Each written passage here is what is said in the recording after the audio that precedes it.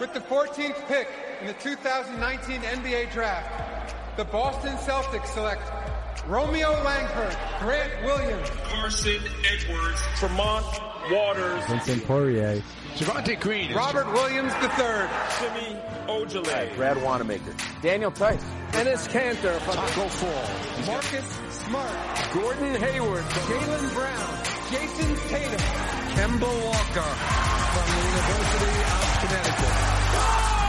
You don't like NBA basketball!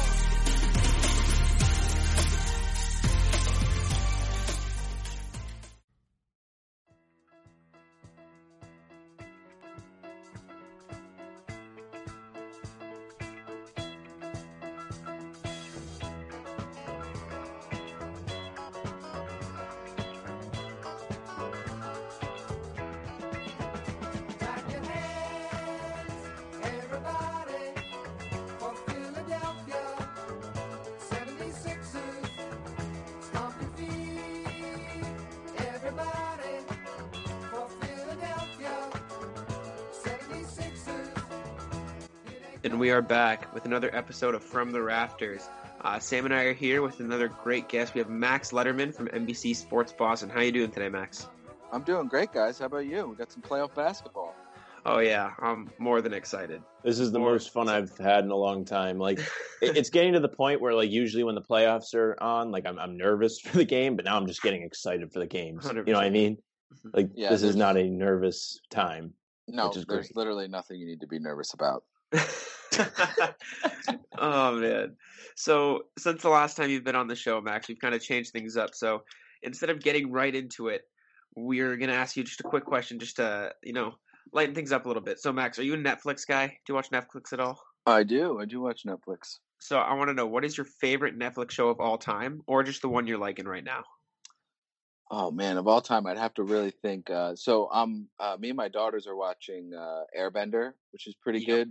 I'm really liking that. That was an era of Nickelodeon that I just missed. I didn't have cable when I was younger, and by the time that show came out, I was too old to be watching cartoons. Even though it's got some adult themes and it's fun. I like it, but I also just watched Umbrella Academy, which I really liked. I was like really bored, and after one of the late basketball games, and I couldn't fall asleep. So I was like, let me just see what's on. And Netflix did a good job of promoting it. It was the first thing I saw on my screen, and I was like, I'll give it a shot. And I really liked it. I recommend it. Umbrella Academy.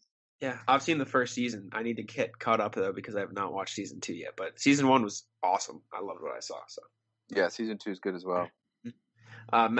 Sam, what's your favorite Netflix show if you're a Netflix guy? There's like a couple. I really like Dexter. Okay, yeah. I don't know if you guys have seen Dexter. Yes, Dexter's really good. What else? I mean, I like shows that aren't on Netflix. Like Curb Your Enthusiasm is probably my favorite show. It's hilarious. So that's probably my two answers. I'm also watching Atlanta right now, which is pretty funny, but that's on Hulu. Okay, yeah. So I give you the 3 streaming services. I gotcha. I'm a big Criminal Minds guy myself. I'd have to say that's my favorite of all time. During quarantine, I watched Outer Banks. I fell into the hype. It was pretty good, though, so can't complain there. But yeah.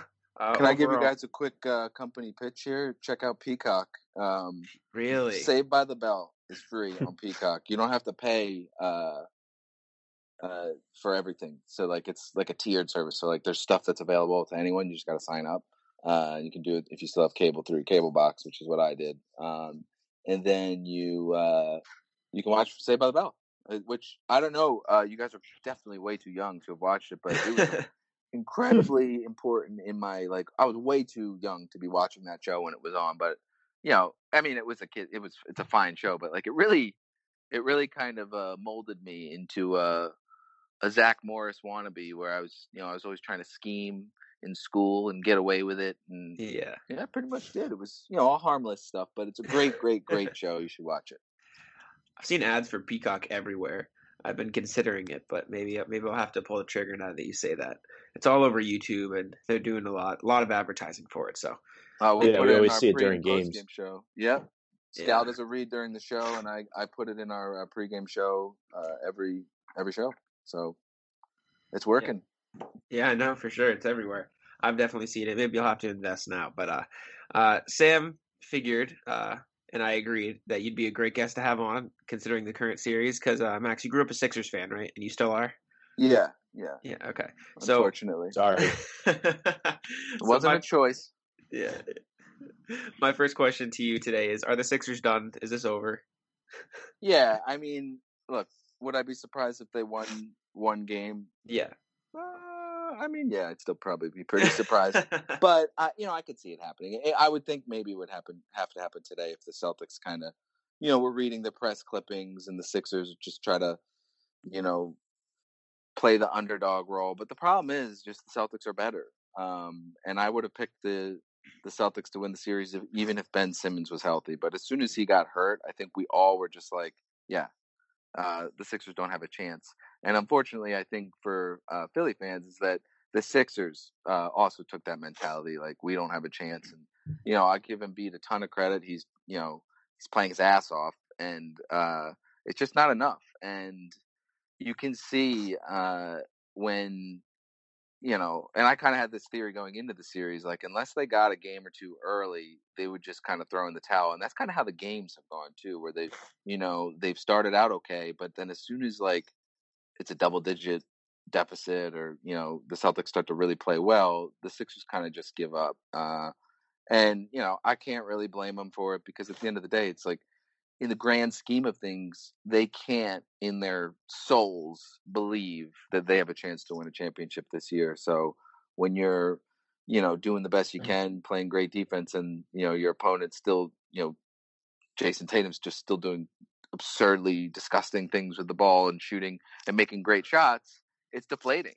It's like a Tim Thomas save. It really is. Some of Tatum's sidestep threes are like Tim Thomas just demoralizing the opponent with an absurd save. And I think the Sixers they just don't have enough fight. And, I'm not really even being critical about that. I think it's just, I don't blame them. Yeah. Now you mentioned that they feel like they can't win a championship. Couldn't you say the same thing about the Celtics of 2 years ago when they went on that, they almost made it to the finals? Like, why do you think there's difference in mentality there? The Celtics were young and dumb. They didn't know what they didn't know, and they were playing well, and they were beating teams, and they won.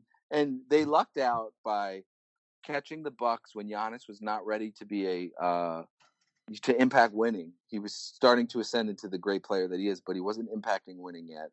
And the team wasn't built perfectly yet, and they weren't coached by Bud yet.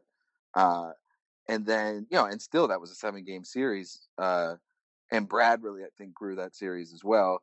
And then they got Philly, which I got crushed because I was like, man, it's a shame that the Celtics run's going to end because, Philly's just, I watched, every single Celtics game and, probably 30 or 40 Sixers games that year. And I was like, there's just no way that the Celtics can beat them without Kyrie and Hayward.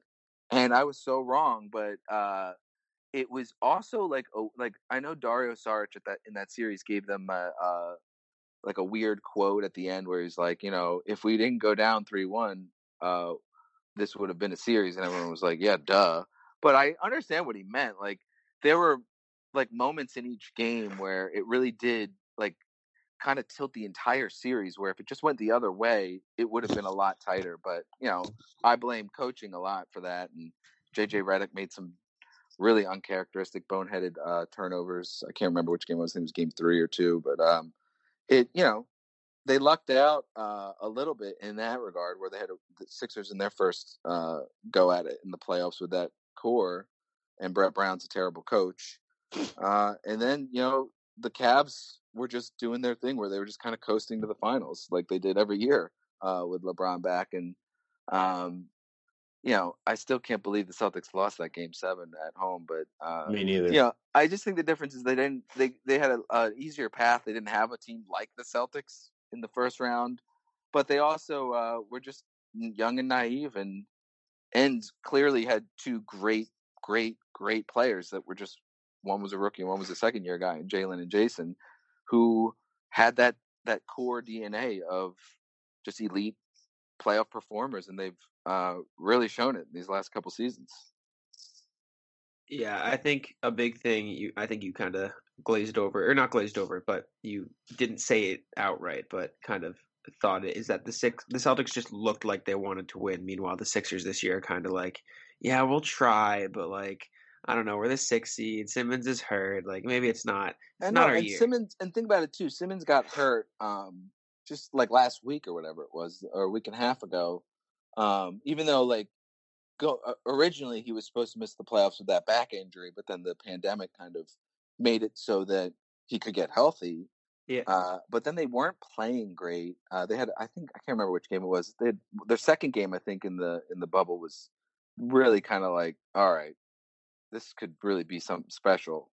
And then they started playing bad, and then Simmons got hurt, and then it was kind of just like, it was so close to the playoffs. Whereas with Kyrie, he had been shut down, I think, like a month before the playoffs or 2 weeks before. Like it was, and they didn't have Hayward the whole season, so like the whole season's expectations were different. So the Celtics were kind of playing with house money at that point, whereas the Sixers, I think, still, I mean, it was like last year with the Celtics. After Game 1 versus the Bucks, I was like really shocked. I was like, I can't believe they just walloped the Bucks. I thought they were going to get smoked. But then you saw it with them after losing Game 2, and it's just like it just spiraled from there. They don't have good DNA. The Sixers team. It does feel a little bit like last year's Celtics teams in terms of just like the vibe around them. Whereas that Hospital Celtics team always had positive vibes, even with the players hurt. There was no negativity in the locker room like there is with the Sixers. Right. Yeah, I agree. So I think it's a big mentality thing.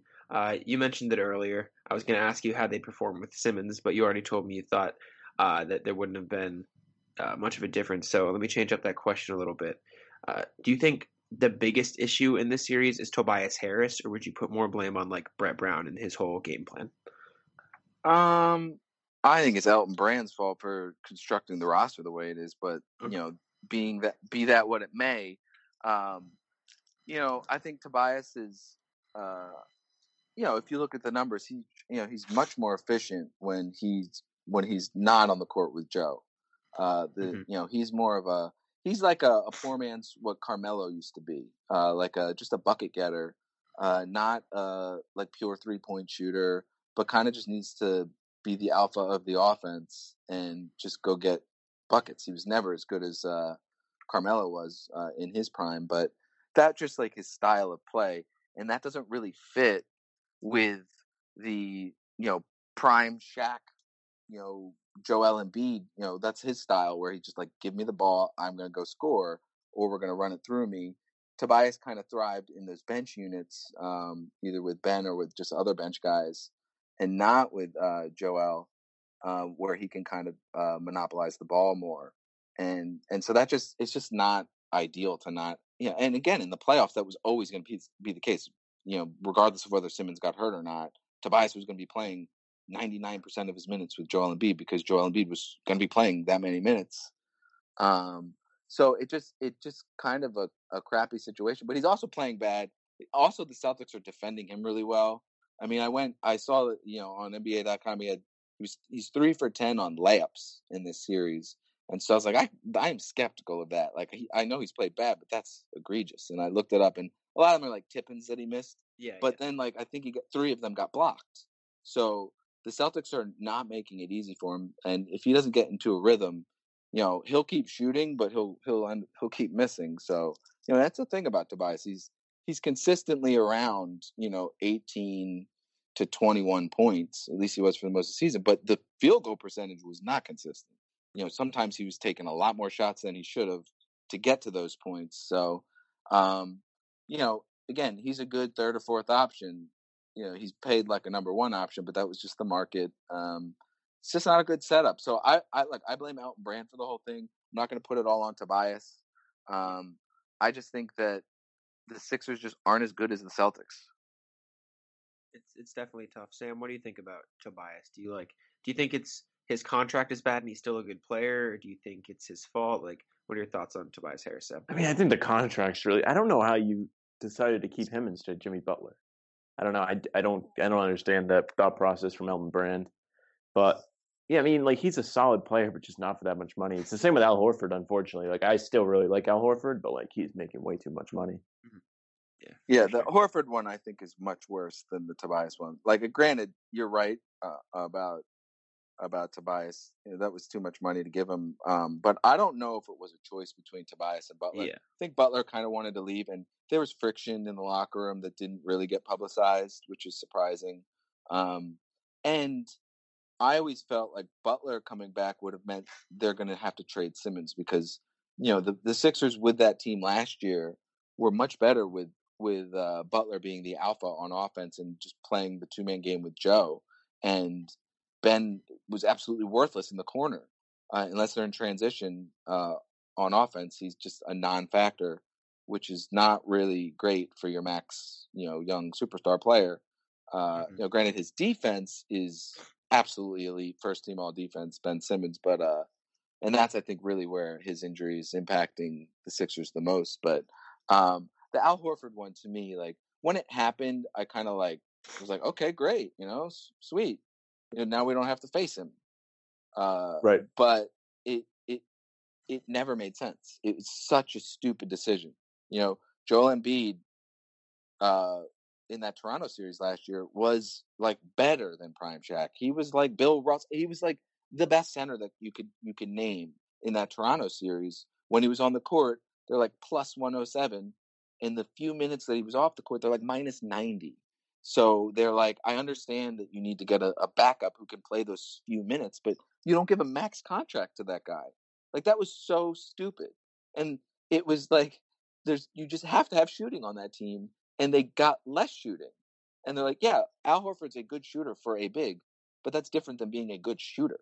That's not a JJ Redick stretch the floor, always be a threat, have gravity type of shooter, because you could leave Al on the perimeter, and if he's only hitting 3 of 10, you'll take it. Right. Yeah. Another thing I don't understand is why they let JJ walk.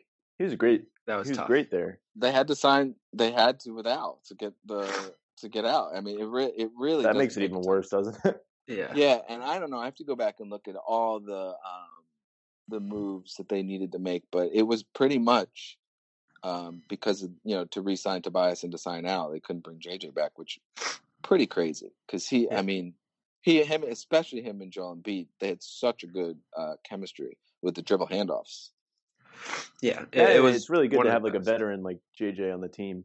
Like before this year, he made the playoffs every year in his career. Mm-hmm.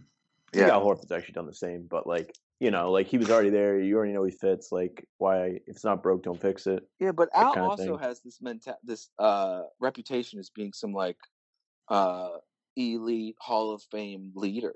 And Al is a solid person, a great guy, but he's not the kind of like locker room stabilizer guy. He's just doing his thing. He's not going to ruffle feathers, but he's not going to unruffle them either.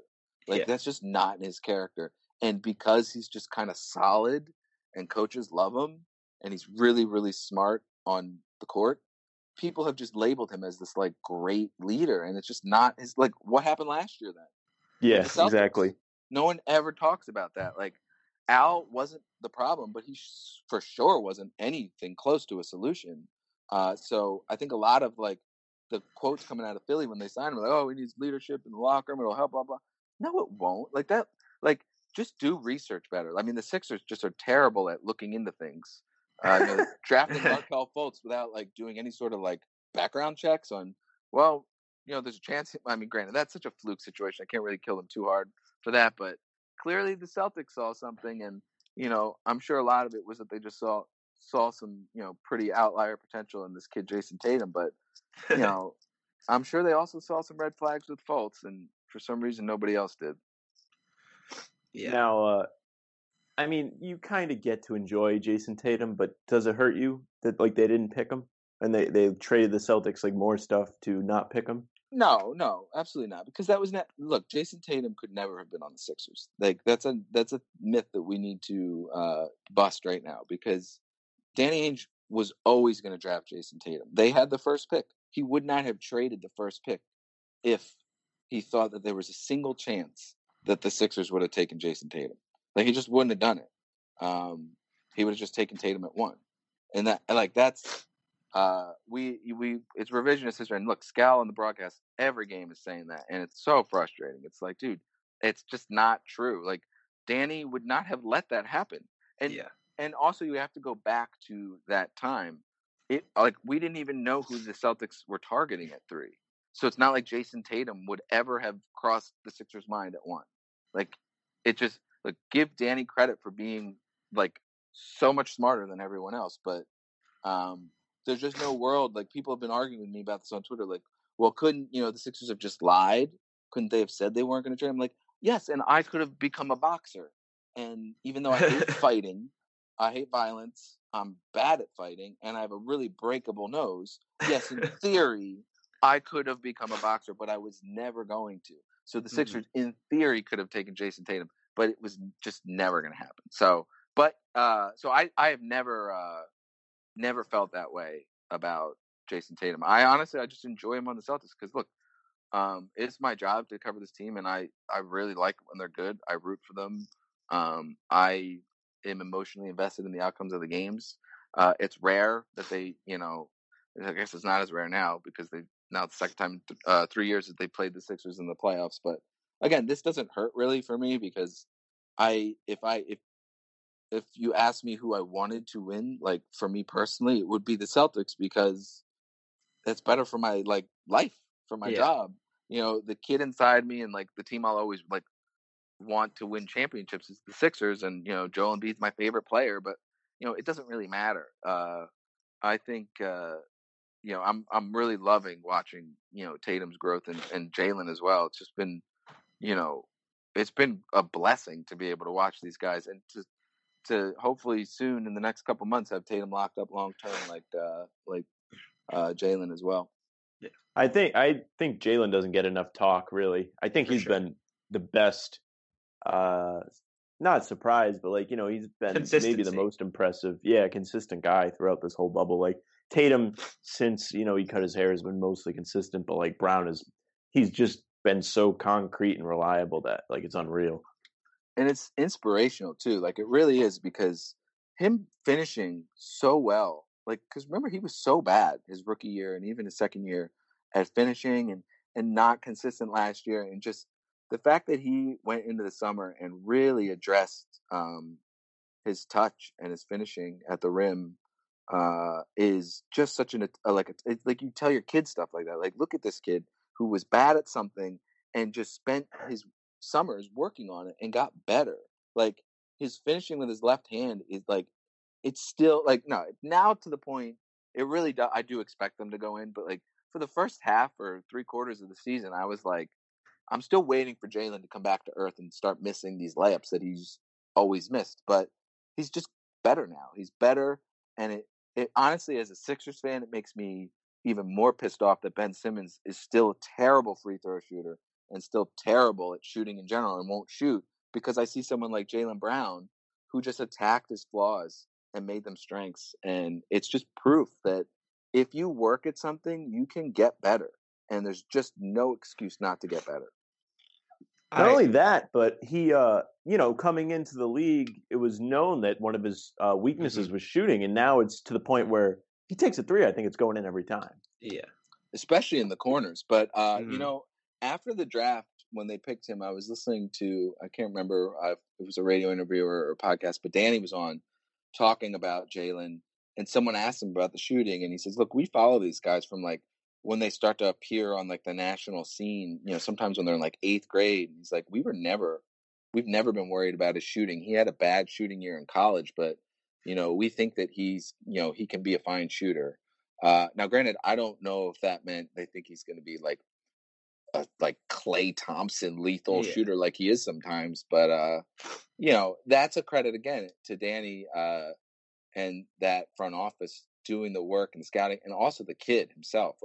Look at who they pick.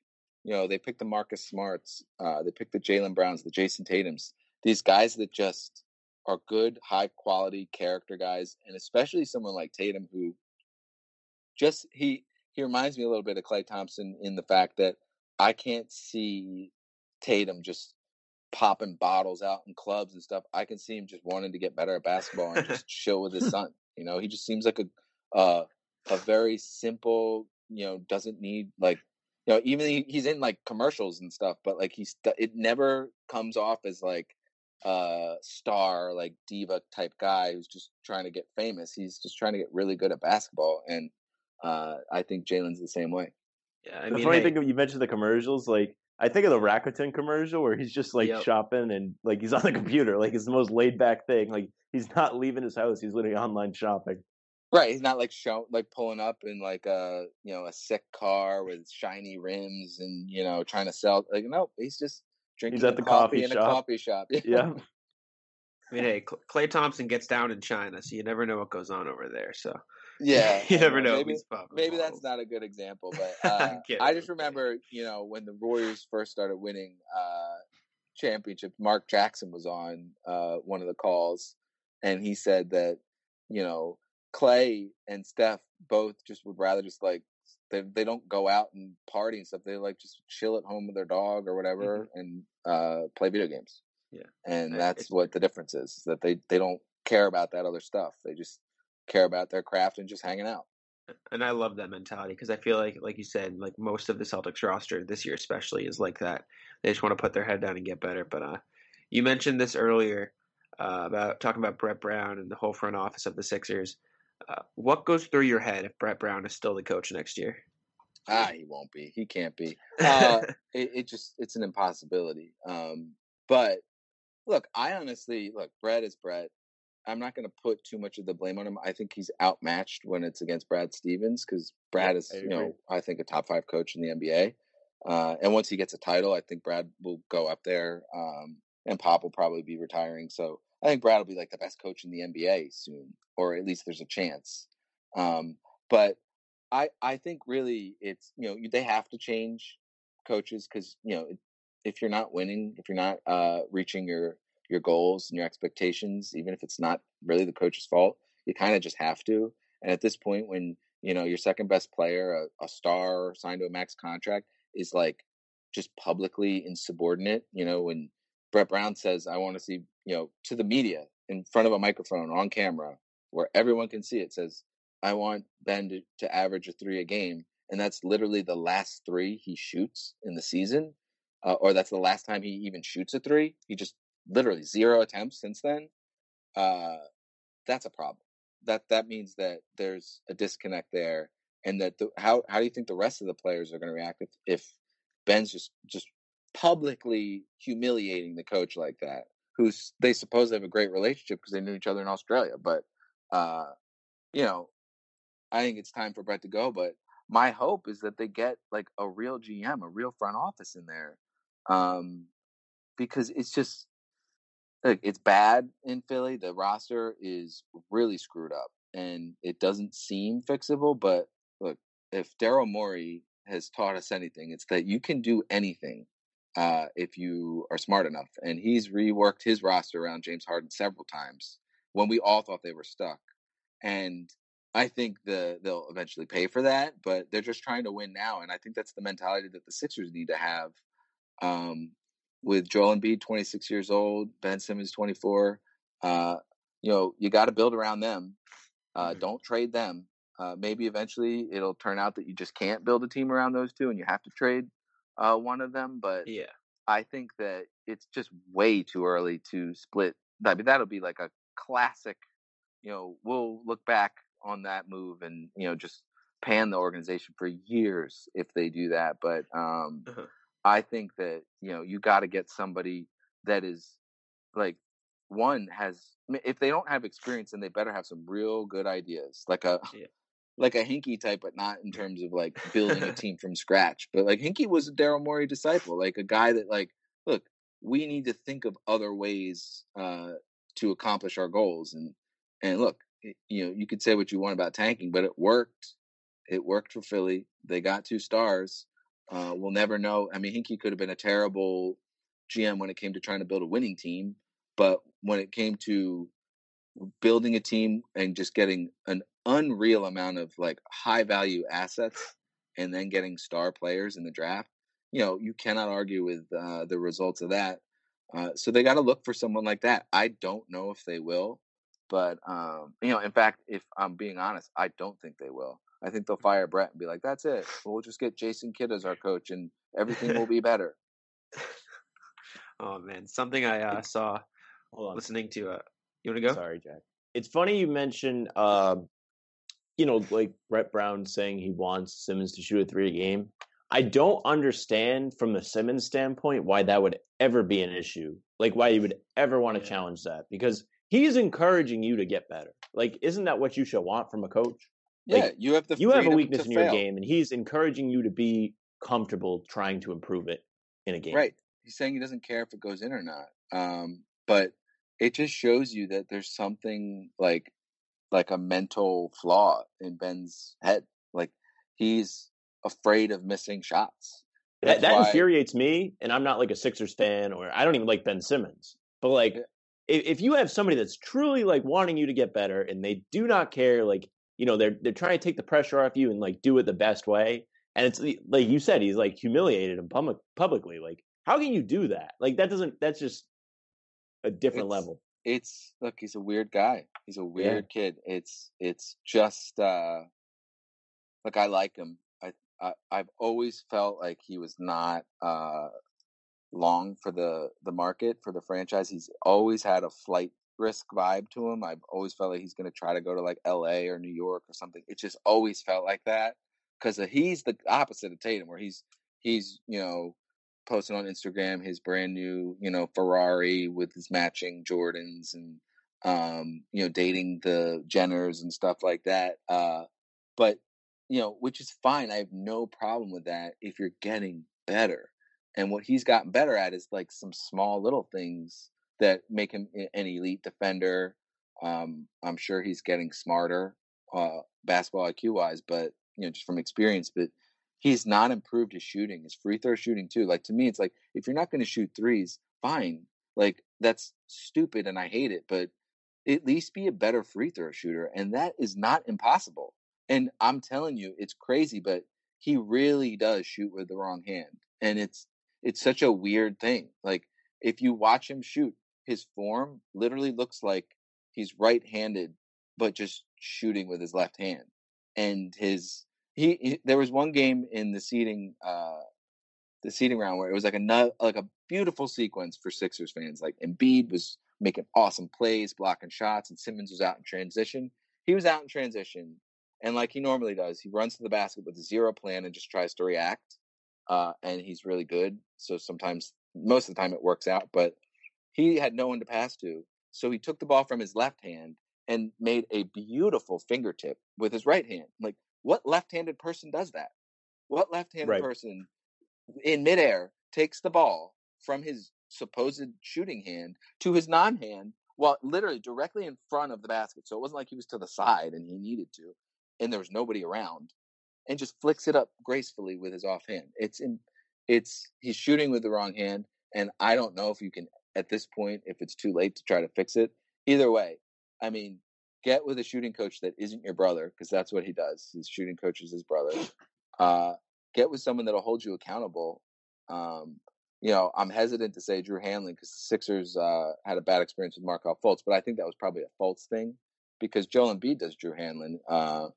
And I know Shemi and obviously Jason Tatum work with Drew Hanlen. So it's like, there's a pretty good track record there with that guy. Get someone like that and stop posting Instagram videos over the summer or in the off season of the select few jumpers that you made in your little scrimmages. Just work. Just work and get better, and become a better free throw shooter, and then your 3-shot will get better too. He's just a weird dude overall, I think. I don't know. I saw something somewhere on a podcast I was listening to called Through the Wire, and one of the guys on there said Sam Hinkie started the process and trusted the process, and Elton Brand came in and rushed the process. He just wanted to get like as much talent around these two guys, Simmons and Embiid, as possible, which I agree with.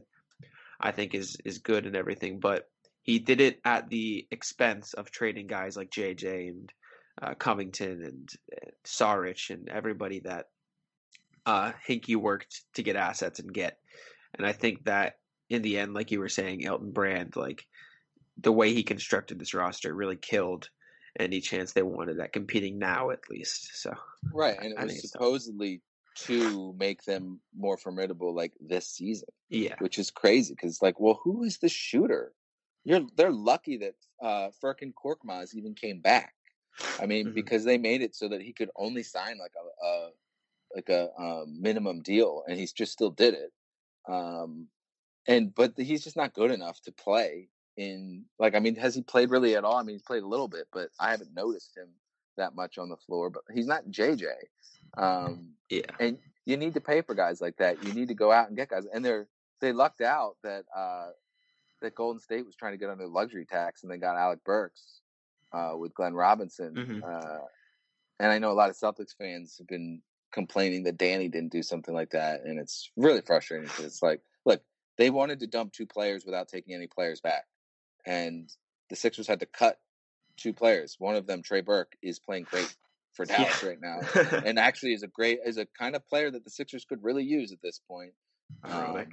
So yeah, it is ironic. There's a cost to everything. It's not NBA 2K, but the Sixers really screwed up last offseason and the season before when they hired Elton Brand instead of a real GM.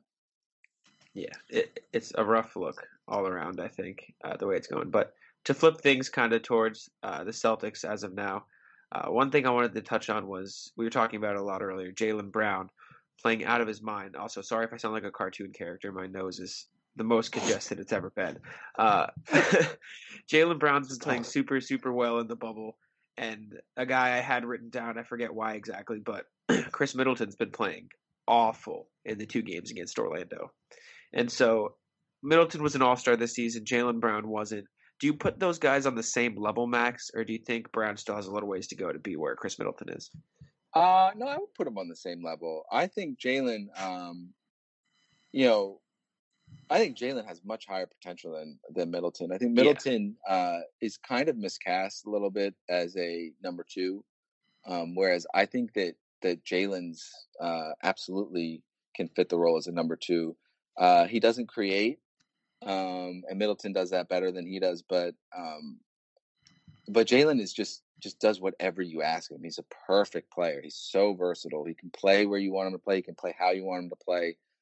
He just takes what comes to him. He doesn't have to have plays run for him. I think that, Middleton's really good, especially when he's playing the Celtics. But so I don't want to like knock Middleton, but I think that that Jaylen's there. I would put him there right now. I think that I think Middleton gets a lot more credit because he's on the Bucks. Yeah. He's on one of the best teams in the NBA, and Jaylen is kind of overshadowed by Jason Tatum, which is understandable, but I think he's right there. I mean, he's a little bit higher usage away from putting up the same numbers as Middleton. He's not as much of a playmaker, but he's not really asked to be anyway. But, I think, Jaylen's ceiling is a lot higher than where Middleton is right now. Mm-hmm. For sure. I like Jaylen's game. I feel like they're both great defenders. I feel like Middleton gets a lot more credit, like you said, because he is on the number 1 seed in the East. But I was listening to a bunch of podcasts that I've been listening to recently, and they're all saying, like, Middleton, the way he's playing in the bubble at least, like, I don't know if he can be this number 2 guy he's hyped up to be. So I tend to agree with you there. Sam, do you have any thoughts on Middleton or Brown or either of them together? Well, earlier I said I really don't think Jaylen gets enough credit, and, like, this nails it on the head, what Max was saying. Like, because Middleton's on the Bucks, he gets more recognition, and, of course, Jason Tatum's absolutely balling out of his mind, so Jaylen Brown's getting overshadowed.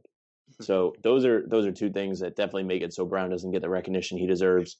But, like, I think he should be an all-star next year for sure, and I really think he could have made it this year, but it's kind of tough competition. The top 4 teams in the East all had some pretty good representatives there.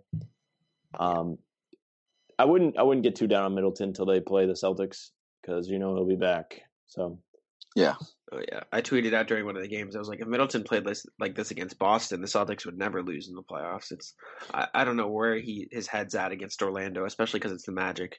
Maybe it's because he thinks they should be winning, but he just couldn't hit the side of a barn if he tried shooting the ball. So it's funny you mentioned the bubble last year.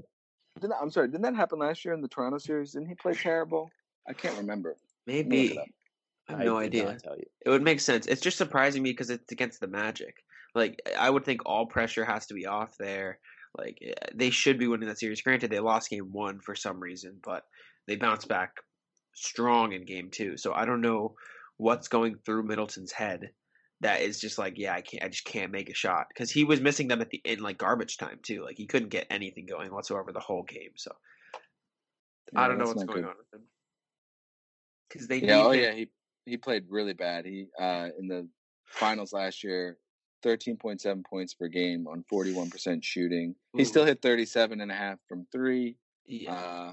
But that's not going to cut it, especially as a number 2. Definitely not as a number 2. So they need him to be that number 2 guy if they want a chance this year. And the way they played in that first game had me scared for them, especially with Middleton. But moving on to a little bit more about the Celtics, someone I've seen come in the game a lot for Brad, Grant Williams, kind of provides like some sort of energy or spark plug that you can just tell the mood of the Celtics goes up. What do you think it is about Grant Williams that like brings that intensity to the floor when the Celtics need it? Oh, he's just like a big Marcus Smart. He just does, all those little things. He generally makes the right decision. He's a really nice, good teammate, great guy. And he's an elite screen setter. He just is, he erases players, but just standing in front of them. And I think that within time, he's going to be a real weapon for the Celtics in their rotation. I think now he still needs to improve his perimeter shots, which, have looked good so far. But I think once that becomes, and I believe in him, I believe he's the kind of guy, just like we're saying with Jalen and Jason, where, he'll put in the work, he'll get better at what he needs to get better at. And I think once he becomes like a real consistent 3-point shooter, it's going to open up his inside game more, because he's just too undersized right now. And that's where he lived in college. He was able to just, because he's so strong, just get by college defenders and just bully them. And he can't do that in the NBA, at least not at this point. So I think once he becomes a perimeter shooter, like a real threat, it's going to open up his game, and he's going to be even more of an asset to the Celtics. Yeah, the dogs in my dad's house are freaking out right now, so I'm not sure what they're doing. But I love Grant for the reason that you're saying. Sam, what do you think? I completely agree with the Marcus Smart comparison. Like, he's a big Marcus Smart. That's kind of what I've been going with. And I mean, like, that's not like a unique take. Like, I'm not trying to say like I invented that, but like, it's definitely like probably the best comparison you can get, because he might not show up in the box score, but like, he made an impact. Like in game 1, the tie game in the 4th, he comes in and he gets 2 big offensive rebounds, I want to say, on the same possession. I love Grant. Yeah. He works hard. He's gotten better at shooting. I mean, he just struggled to start the season, but they're not able to sag off him like they can for Tice, even though they shouldn't sag off Tice either. Tice is no slouch. But yeah, I really am happy that Grant's on the team. Everyone seems to get along with him, which is great. And I'm happy he's getting minutes, because he's definitely a hard worker. Yeah, and I think that's where the Hayward minutes, like, I thought Shemi was going to be. I did too. The more of the Hayward replacement, but Brad, to his credit, he went with a lot of different guys. Mm-hmm. Romeo played 23 minutes, and Wanamaker's minutes went up, and he played great. And then Grant. So I mean, it didn't help with my my picking Shemi Ojeleye in my DraftKings, but that's fine. It was only $2. Yeah. I love Shemi. I hope he can, get more rotation minutes. I think if he improves his 3-point shooting even more, it's been steadily improving, but if he can get it going a little more, he'll be a real piece, or another weapon for the Celtics to work with. But speaking of weapons, we've seen a little bit of rotation at the center position. Kanter and Robert Williams specifically, especially in game 1, it was very noticeable when Joel left the game. Brad Stevens brought in Williams, and then vice versa, and the whole rotation. Both of them have been playing solid in the bubble. Obviously, Williams is younger, so for the future, you'd probably look to him. But right now, Max, who are you choosing? Like, who do you think's playing at a level above the other, or do you think it's even? I think Kanter, just because he's just a little bit more disciplined on defense. I know that's crazy. He's not known as a defender, but Time Lord, just his issue is he just bites on pump fakes so much, and he's always done that with the Celtics. And that's something that he can learn and get better at, but you can't really practice it. It's more of a just give him more minutes, and that's the one thing he didn't get this year because of his injuries. But he really has surprised me. I did not expect him to even play really in the bubble. I thought just it's a lost season for him. But the quarantine helped with him getting healthy, and to Brad's credit, he saw something either in practice or whatever, and was just like, look, we got to get him in some more minutes. And he didn't play as much last game because I think the Sixers did a better job of kind of exposing that, getting him in foul trouble a little bit. But he's a good passer. He's an elite shot blocker. And he took a 3 the other night. So it really the sky's the limit for him, and he's been I didn't think he'd play a single minute in the playoffs. So the fact that he's played at all is a real surprise to me and a credit to him. And I think Brad's just going to play matchups, and that's what Brad does. He's got this photographic memory, so he can remember all the moments that guys did well or did bad, and kind of go with his gut and see what he thinks will work in that situation that he's in. So don't be surprised if Time Lord plays 20 minutes tonight or next game instead of Ennis getting all those minutes. But I would still, if it were me, lean Ennis just because he's just got a little bit more experience, and Ennis is he really impressed me last year with the Trailblazers, just gutting through that shoulder injury, while facing free agency. So I think Ennis is a good teammate, and he'll work his butt off to do whatever the team asks. He just seems like a great dude. And didn't he make a 3 to start the game the other day too? What the hell was that? He kind of kickstarted the run the other day. Shot clock one down. He was like, "Well, shit, I guess I'll take it," and then didn't even hit the rim. It was our John Stewart drain of the game in post game live. Was his Cantor 3. So weird. It's crazy. That was his 4th career playoff 3. Oh my god! And one of my coworkers, Mark, put out a tweet that showed all of the Celtics that now have more made 3s in the playoffs than Ben Simmons, and his Cantor's on it. Oh my god! Shemi, everyone you can think of. That's crazy. It just speaks volumes, I guess. We don't have to talk about Ben Simmons anymore. I think we've ragged on him enough, but it does speak volumes as to what he's willing to do for the team.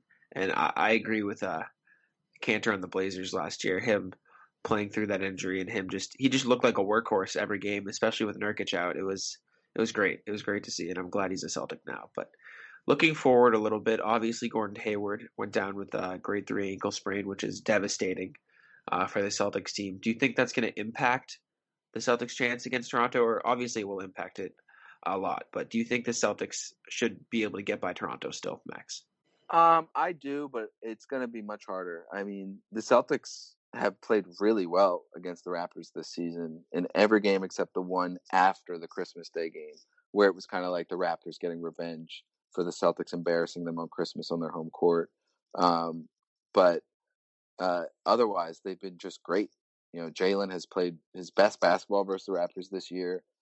There's just something about that matchup that the Celtics, can take advantage of. And, Gordon also has good numbers versus Toronto, so maybe he was the key, and they're in a lot of trouble. But I think that it's going to be a great series, and I don't think that Hayward being out means that the Celtics can't beat the Raptors. I still think that they should be able to, because they do a good job on Siakam, which is key.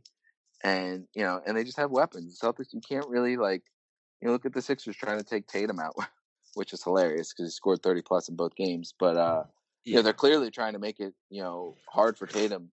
But the Celtics just can come. We haven't even mentioned the name Kemba Walker, who was supposed to be their best player this season, and now you could argue that he's their third. But and Kemba's great. Scored 22 points last game. Cardiac. No one talks about it either.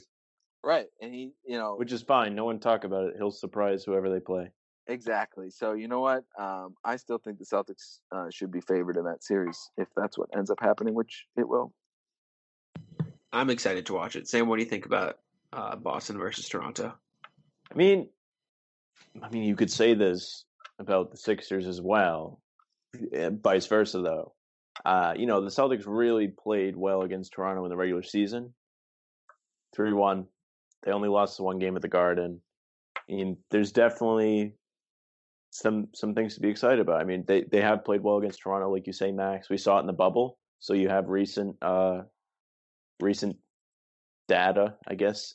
You know, you have something to go off of, and it's just exciting because they have this Raptors are the only team the Celtics haven't played ever in the playoffs in the East, and we could see a really good series between the two. I do think the Celtics should win, but I'll tell you they're going to beat any team, to be honest. So a little bit of bias, you know, always going to have some bias there. But I might be the most biased person. The last thing I wanted to ask you, Max, before Sam gets into his end of the show questions he is always asking, but who were your picks to come out of each conference, or even in the conference finals at the before the season even started? Like, I'm talking way back in October versus right now. We've had obviously the season shut down. Now we're in the bubble. Like, what's the difference? The huge difference between your beginning of the season picks and right now? Well, I don't know if I officially made any picks, but I for sure thought the Sixers as did I. Chance. Yeah, I was drinking the Kool-Aid, and I was incredibly wrong. But it was one of those things like, hey, if this works, they're going to be unbeatable. I just thought their defense was going to be like, when people were talking about them possibly having, the best defense in the NBA this season. I remember just thinking, you're not giving them enough credit. I think they could have one of the best defenses ever. With the lineups that they can throw out there, and it just they were good, but they just weren't as good as I thought they were going to be. So that's where I was wrong about the East. And I was kind of just like whatever with the Celtics. It was like I think I don't think they have a chance to make the finals, but I think that they can make the conference finals. With this roster because of Jalen and Tatum, and you're getting Kemba to replace that name we will not name, other point guard that used to be here. I thought you were going to call him a prick, like outright. I thought you were going to be like that prick, Kyrie. That human being who I do not enjoy thinking about or seeing or hearing, especially hearing. A genius. Right, yeah. Oh my goodness, an actual genius when it comes to this game. But and then in the West, it was kind of I was really liking the Clippers. And just with getting Paul George and Kawhi to add to that team that already had some plucky players and Doc. And I was not sold on the Lakers just because, I just thought they were too thin. But, who knows? I think that the Rockets have played a lot better than I thought that they would.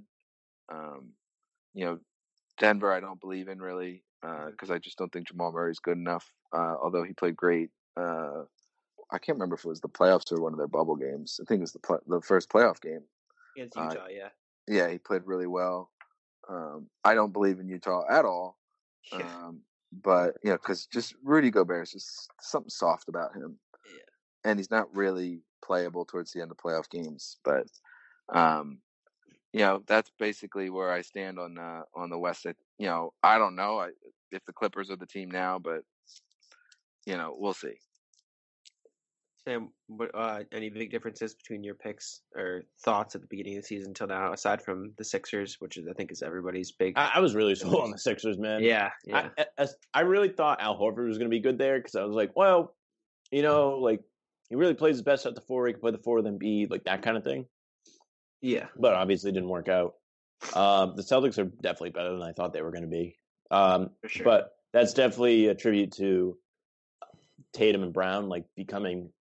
Well, Tatum for sure, Brown arguably better than Kemba. And that was the take early on, is if Tatum becomes the best player on the team, which he has, Celtics are scary, and they certainly are. So there's that. And I still really like the Clippers. I just think they're really well equipped to take on the Lakers. And my bias also wants to speak the Lakers not being good into existence. So there's that. 100%. Screw the Lakers.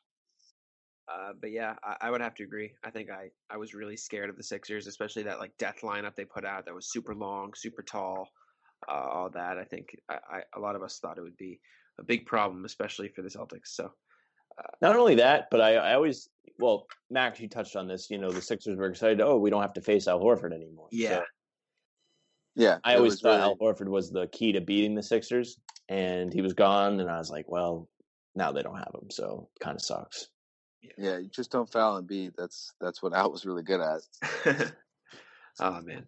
But yeah, Sam, do you want to get into your end of show questions? Maybe you could gear them more towards Sixers or whatever you want to do. I'll let it up to you. Max. So usually towards the end of our shows, I will ask our guests about different things they have. So do you have a favorite piece of Celtics or Sixers memorabilia, like a jersey, autograph, picture, whatever that you have, and why? What's the story behind it?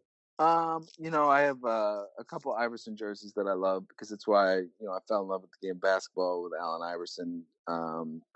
He's the reason. He is the answer to why I love basketball. To be clever. But as far as Celtics stuff, I have a Tommy Heinsohn bobblehead that I love. A couple Celtics hats actually, and I just got myself a custom made. I made it myself. Time Lord poster. I stole the idea from a Sean Kemp poster from the '90s, and just made it myself and got it printed, which was a pain because Staples won't do it because it's illegal because they're making money off it. So I had to go through some hoops, so I can't sell it or anything like that. But it's a nice little addition to Studio B, and B stands for basement. That's awesome. So, I mean, you don't get to go to the Garden. You're usually in the studio, if I'm not mistaken. So do you have a favorite game that you've been a part of covering or anything like that? Or if you have been in the Garden for anything crazy, what's your favorite memory there? No. So you're right. I'm usually in the studio. I was actually at the Garden in the truck for not this season, the season before, the overtime win versus Kawhi and the Raptors. I think it was in November. That was a good game. That was the Kyrie game where you made the shot from the parking lot. Yeah, it was a great game to be there for. And I was actually in Philly for I was working for the game that the Celtics won last season as well in Philly, where Hayward had 30. Oh, he was unreal, yeah. Yeah, and just driving back up to Boston, listening to Philly talk radio was just, man, I missed those days of just brooding in our own doom on talk radio. But my favorite game to cover, easy, as soon as you had asked the question, I knew right off the top of my head. The December 30th Miami Heat game 3 seasons ago, or was it 4 seasons ago, with Isaiah Thomas. 50 points? Yeah. When he hit that shot to give him 50 from the parking lot, it was the first time I made a noise in the control room of I couldn't control my body. I was like, whoa! We all did, and it was incredible. That run by Isaiah Thomas was magical, and that is what encapsulated it to me. Because even as great as he wasn't as just the tragic hero in the playoffs, there was the tragedy that made it a little bit sadder. This was before that. This was kind of just when he was on that 20-point streak where he set the Celtics' new record of consecutive games with 20 points. He had just complained to Brad about not playing in the fourth quarter against the Warriors in early November, and he became the king of the fourth. And it was just a fun. It encapsulated that season for me. So that was my favorite game to be a part of. Yeah, I still remember where I was for that game because, well, it's not hard because I usually watch from home and I wasn't home that day, so it was like an outlier. And so yeah, it's one of my favorite memories actually. And then you have the Mike Gorman got it, and then Tommy loses his mind. Oh, yeah. So that's a great call. And so one more thing I want to ask, because I kind of talked to you about this when the call dropped. Was so you are producing the game today. Can you let the listeners know what you're going to have to do today after you leave our show, and what the process of getting set up is? So I work on the pre and post game show and the halftime show.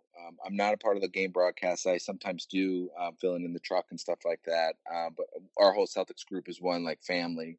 With the game broadcast and stuff, but I'm mostly studio pre and post game shows and all of our trade deadline stuff. But so what I'll do is I'll get on a call with the producer and our other assistant producer, and we'll start planning out the show. We have 5 block shows, and we'll start. We have a bunch of sponsored elements that we have to kind of figure out what we're going to do for each thing. Like we do a